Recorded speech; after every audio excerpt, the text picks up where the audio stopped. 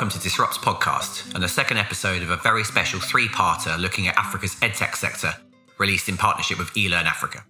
Last week, we heard about the scope of Africa's educational challenges and how edtech startups are working to address them. This week, with the help of eLearn Africa's Brooke Ngusi, we're digging deeper into the potential of edtech and discovering how COVID-19 was not such a bad thing for online learning on the continent. We hope you enjoy it.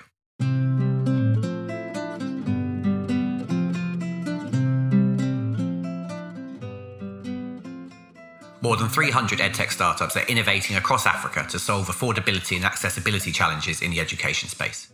Many are doing great things, but Brooke says he thinks the real progress will be made when they start integrating the most up-to-date technologies into their platforms. I think we're all striving to get there as African edtech companies. There's some great companies out of Kenya. There's some great companies out of Nigeria, South Africa, that I know well of, these three particular markets. I think coming up with that solution or that X factor and edtech in Africa, where we're engaging, and I think this is where we are when we start adopting the VR and AR technologies, right? And being able to start playing around with AI and integrating it into edtech platforms, right? I think that's going to be the X factor. I think, in my opinion, again, the platforms that currently exist are wonderful, right? So we see the Moodles, we see the Blackboards and so forth, and we see, and I'm biased because Canvas is something that works well for us, but you're able to write code for it, which basically personalizes a learning recommendation from a student perspective and also from an educator perspective. So I hope from a content perspective where we go next is basically embracing, the AI, the virtual reality, and really just making it specific to the continent, right? And when I say gamification, often in education, it's just edutainment, leveraging, I'll quote a professor from Sierra Leone where we work with a university building a master's in business administration program. He said, we can't make it too boring. It has to be Sierra Leoneized, right? So, and I think that's where the X factors will come throughout the continent, where we'll take on these technologies to make the changes so that they're engaging for all of us. Like many other tech-based industries, the edtech space received a real boost from the enforced digitization that resulted from the COVID-19 pandemic. During COVID, what we found is that a lot of the universities were ill-prepared. There was no budgeting set up for learning management systems. Long story short, we built the AAU eLearn Africa LMS platform, deployed it in 100 universities. Now, what we're seeing is that they want to grow with the learning management systems. And so they want to be able to not just use it as a repository, but actually create content. Where we've seen that work well is primarily most of the varsity universities have adopted some type of learning management system. And I'm going to go back and talk about Canvas again, because we've seen the Canvas implementation on a few universities. This is a first. So we've never seen universities actually go out and contract learning management systems like Canvas. It used to be Moodle, which was free or free-ish, as I like to call it. But now they're actually going out and making investments and implementing Blackboard or the Canvases. One of the things eLearn Africa has done is launch an online MBA in partnership with Rhodes University in South Africa's Eastern Cape. Owen Skay, Professor and Associate Director at Rhodes Business School, says the stimulus to move towards a more hybrid model of education came from COVID, but they needed to find an innovative way of making it work.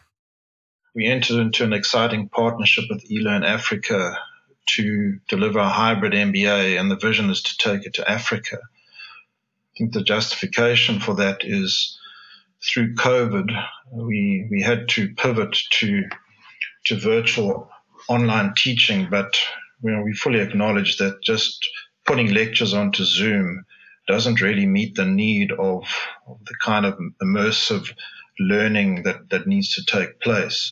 With edtech then, when it came to COVID, it was a case of not letting a good crisis go to waste. I think that what we realized, and I think that we were quite spot on in predicting that, is that in the aftermath, we would operate in a hybrid world. Does a switch to a more digital way of teaching pose challenges to education providers, however? Yeah, there's a huge learning curve. I don't want to just say that, this is something that we can just do. We learned very quickly that historically, if you're an expert in your area, you could probably just walk into the classroom and even begin to speak off the cuff. And I don't want to downplay the significance of just saying that that's the way that we did it. Certainly, we never did it like that. But in the virtual world, you simply can't do that. So, we had to plan a whole year ahead. You have to really think about the timing, the sequencing, when you've got students living in different time zones and trying to balance all of that, and then how you get them to collaborate with one another. So what we discovered is that there's a huge amount of planning that goes into that. And then when you actually, the devil's always in the details, so to speak. So when you actually map it out, you find, wow, okay, we realize there's not enough hours in the month to do that. So how are we going to do things differently? And then the whole development work, you have to prepare things much more in advance. And then given the nature of management education, things are always in a state of flux. So it might be that you start too early only to find that 3 months later it's already out of date. But then you start too late and you don't actually address what is contemporary. So it's all of these things that we had to consider. And I think that's where we learned that you need to have a strong partner to work with on that. One misconception around EdTech, Owen says, is that it reduces the cost of education, which is not necessarily the case. At the end, you still got to deliver the same quality. And when one considers the development in terms of the platform and all of that goes behind it, you need to have a production and machinery in order to make that happen. And I think what we certainly found during COVID is that there was a huge misconception out there that suddenly, one could deliver it at much lower cost. Having said that, though, what it does is that it provides an opportunity for more students to register. And so one hopes that over time, as the unit fixed costs come down, one can consider making it even more affordable from that point of view. There are, however, cost savings in the case of the Rose students in that they have to spend less time travelling to and from the university, as well as lower accommodation costs. Accessibility rather than affordability, though, is the key benefit of EdTech. But whereas the beginnings of Africa's EdTech revolution were on mobile, there has gradually been a move to desktop consumption of educational content, Brooks says. When we initially launched eLearn Africa, we had, I would say 93% of people accessing the platform were doing it via mobile. And they not necessarily ever downloaded the mobile app. They would just go to the website and do the courses. As we transformed beyond just MOOCs and are now building online degrees. For an online degree, you have to be stationary on a computer generally. Sure, you could do short courses or you can watch a lecture on your mobile. But generally speaking, even though Canvas is supported on mobile, statistically, students that are doing graduate studies will do them on a PC versus mobile. But for the younger population, it is definitely mobile. Now going back to the cohort that I was speaking about earlier with the K-12, that was primarily PC because of the classroom situation that they were in. So they used computer labs. So again, if it's heavy on video, we're seeing it where they're more on PC. And if it's not heavy video, they're not on PC. How, though, do we ensure that the learning solutions being rolled out by EdTech Ventures are of the necessary quality? So in higher education, quality assurance is paramount. So when we build an online degree or certificate, there is a quality assurance protocol that we follow, and there is third-party reviews. So from that aspect, it is a controlled environment. When it comes to MOOCs, we have probably about 200 courses created by professors on their spare time.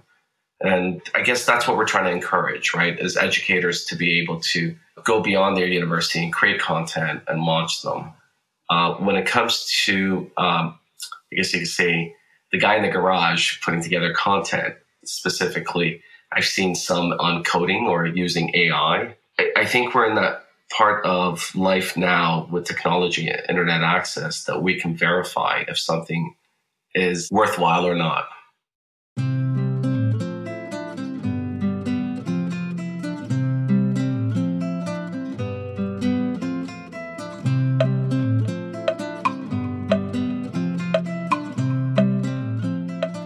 COVID-19 then provided a shot in the arm to Africa's edtech adoption, boosting accessibility of learning on the continent, if not necessarily affordability. Thanks to Brooke Nagusi and Owen Skay for their input there. Next week, in the final episode of this series, we'll turn to looking at the support ecosystem that exists around edtech ventures on the continent and how more needs to be done to ensure the sector fulfills its potential. For now, bye.